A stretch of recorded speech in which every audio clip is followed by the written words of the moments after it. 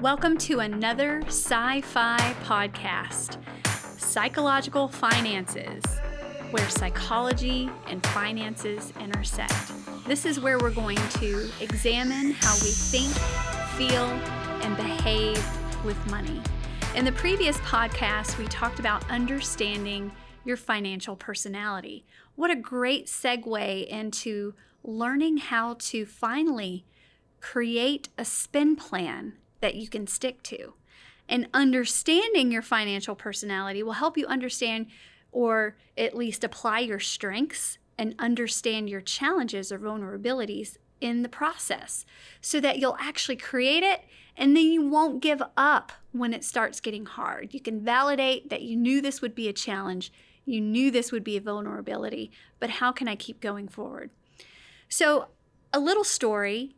Yesterday, I provided financial education at the youth center to kids ranging from the age of 11 to 16. What a great group of kids, about 30 people attending. And wouldn't you know that in our budget exercise, they already knew what they needed to do instinctively. And I'm going to challenge you throughout this podcast. You have what it takes instinctually to know what you must do. It's just a matter of doing it. As a psychotherapist, I'm a licensed professional counselor as well as an accredited financial counselor. And over the years, what I've learned, and Freud even said it best, Freud would tell his patients over and over again that the best psychiatrist lives within. You already know what you need to do before you come and see me. You already know what you need to do before listening to this podcast. But podcasts are wonderful, classes are wonderful, because they create a sense of accountability, and it can serve as somewhat of a motivational tool for you to use as you're creating and sticking to this spend plan. Let me give you some stats so that you can understand a little bit and maybe even not beat yourself up a little so much. So 60% of all adults say they do not budget. 4 in 10 say they are living beyond their means. 20% say they regularly spend more money than they earn. All 3 of those stats can be controlled by you, the individual. This doesn't come down to how much money you don't make or how much money you do make. It comes down to individual choice. And so the heart of this podcast is really going to be focusing on your circle of control, focusing on what you can control rather than what you can't. 3/4 of adults lose sleep worrying about their finances. Let's take you out of that equation. And 1/3 of Americans say they find it difficult to meet household expenses on time each month, live paycheck to paycheck, or rely on credit cards. And look, we're moving into a situation where that's going to get worse and worse, but it doesn't have to be. It comes down to what next choice will you make to make this better for you. So the next thing I'll talk about are the barriers that we have to creating a spend plan and actually sticking to it. And by the way, this class was recorded when I provided this back in April. So if you'd like to watch the full recording, we have made that available to you. But some of the barriers that folks provided in the survey after the class is here's what they said. These are true Team Redstone Arsenal members who said these are the barriers that have prevented them from creating and sticking to a spend plan. Here's the first response. Nothing but myself. So true. The next one is procrastination.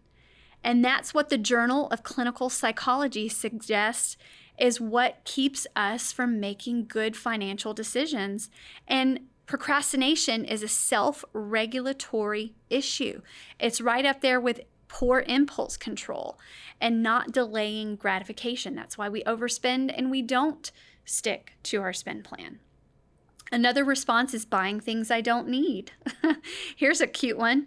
My husband's spending. Hey, if you need marital financial counseling, I'm your person. Give me a call. Let's talk about it. Another response, self-discipline. And then another, fear and anxiety, feeling overwhelmed, not knowing where to start, old habits. Here's another one. The spend plan is just too difficult to maintain. And this is the trap that we fall into. We create a spend plan that is unrealistic. A couple other responses. I never really stuck to plans, so eventually I quit making them. That is honesty. That might be you today, that you are discouraged before you even begin. But let me give you the tools today to help you find out what is right for you and how to stick to it. So with that, what financial experts say consistently is a barrier is that procrastination. Self-deception is another, where you fudge the numbers. You're always deceiving yourself into thinking you have zero control when you actually have 100% of control of how you choose your money. Now, I do understand there might be some folks out there who are economically abused or financially abused. If that's you, we'll be sure to provide a link for you to create a safety plan with a professional so that you can learn how to assert yourself and maybe possibly even get out of a relationship if you are being economically abused. In those circumstances, I do understand that you don't have 100% of control, but for most of us listening, these choices that we're making with our spend plans rest with us. So some other barriers are these cognitive distortions that I used when working with the clinical population. The first one is all or nothing thinking, where it leads to busting your budget because you start thinking in extremes of either being a success or a failure. Here's the perfect example. I'm already $5,000 in debt. What's another $3,000? It's kind of sad, right? Another example, it's just not in the cards for me to live a comfortable life. That was the lie that I bought into when I was a kid. I never reached for the stars because my parents didn't have the money to send me to college. I was very poor growing up. And by the time I graduated high school, we were living in a 2-bedroom trailer with holes in the floor. I didn't have my sights set on creating a wonderful spend plan. I just didn't think it was in the cards for me. That's all or nothing thinking. And sometimes we also get caught up in that cognitive distortion of catastrophizing, where everything becomes a catastrophe. And you know what I'm talking about. And then there's this overgeneralization where because my parents didn't do well with money, I will never do well with money. We need to learn how to identify these cognitive distortions and challenge them because we get caught up in this lazy thinking without even challenging them. And then it puts us into a financial pickle. But remember that these top barriers have nothing to do with other people. When you focus on what you can control, that's where the change happens. And in psychology, we call that internal versus external locus of control. Those who have an internal locus of control look to themselves and trust themselves to make good decisions and that they can influence and affect change. Whereas an external locus of control are where people constantly play the victim. They believe they have no control over a situation and that it's external forces that are holding them down or keeping them from moving forward. That's an unhealthy locus of control, that external locus of control. But trust that you have what it takes. And if you don't, call me. I'm at the Army Community Service Center at Redstone Arsenal. I'm here as your financial readiness program manager, ready to work with you on an individual basis to help you move forward. But I want you to know psychological finance, or sci-fi, is all about promoting financial well-being through proven psychological practices.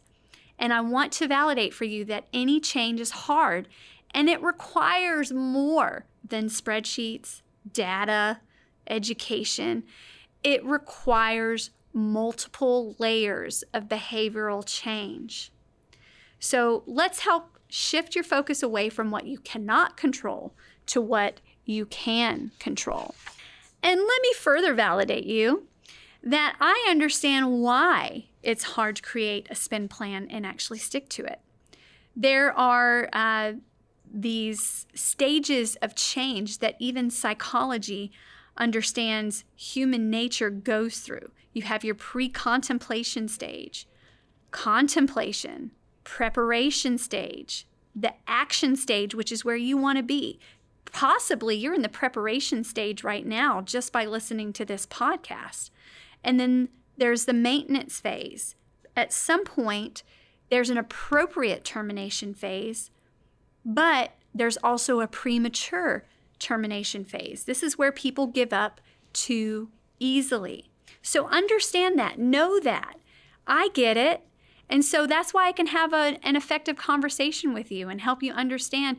But I want you to know you don't have to understand the why before you do something different.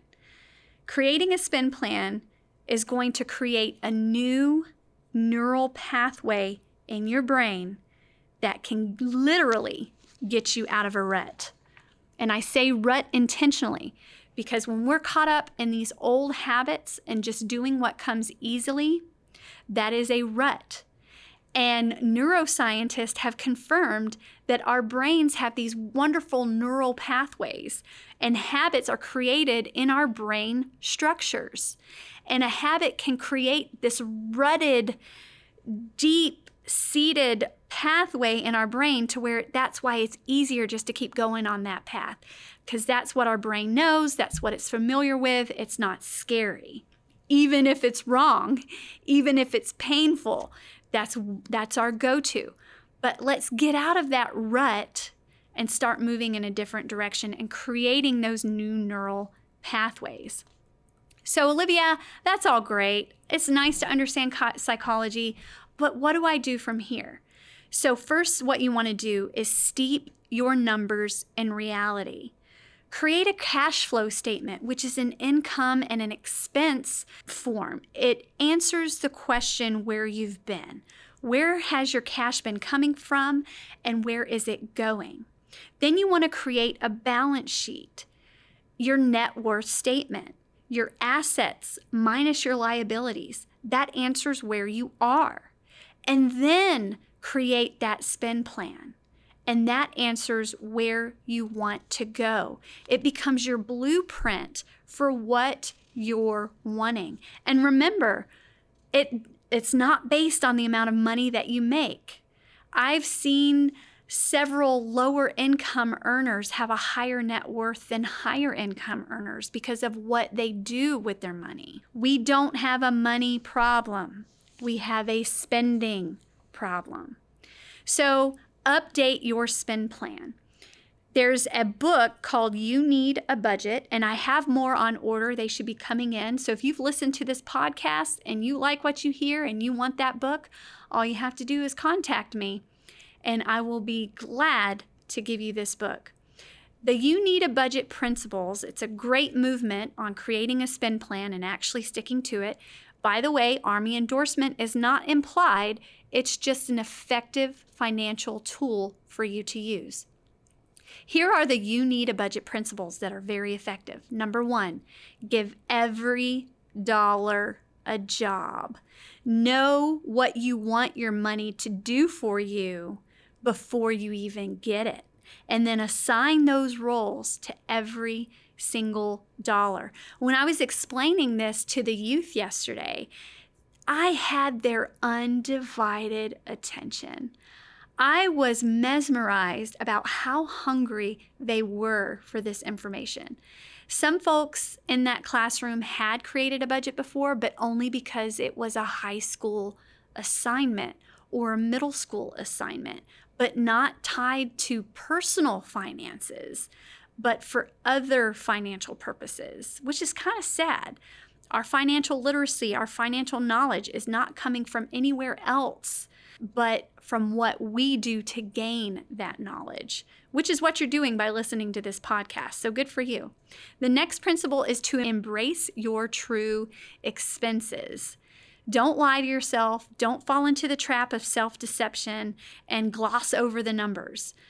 Know your true expenses. Number 3, roll with the punches. Make sure that you're setting up an emergency savings plan or an emergency savings account so that you can roll with life's punches. The 4th is aging your money, that compound and interest. By the way, the savings class coming up, that will also be available to you via recording, but it's called Savings and Investing.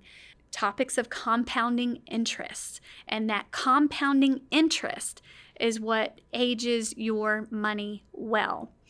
So I want to say, with rolling with the punches, here are some true survey results from Redstone Arsenal on the barriers to creating emergency savings. The first response, knowing where to save the money to maximize my return on it. It's okay that you're not earning a return on your emergency savings fund. The promise that you want to give to yourself is that you're actually creating an emergency savings fund. And then once you've created one, then start worrying about where you want to put it to maximize your return. Maximizing your return should really be focused on your retirement and other investment vehicles. Your emergency savings fund, you want to have it liquidatable in case you need it right away. So another response is unexpected expenses that come up.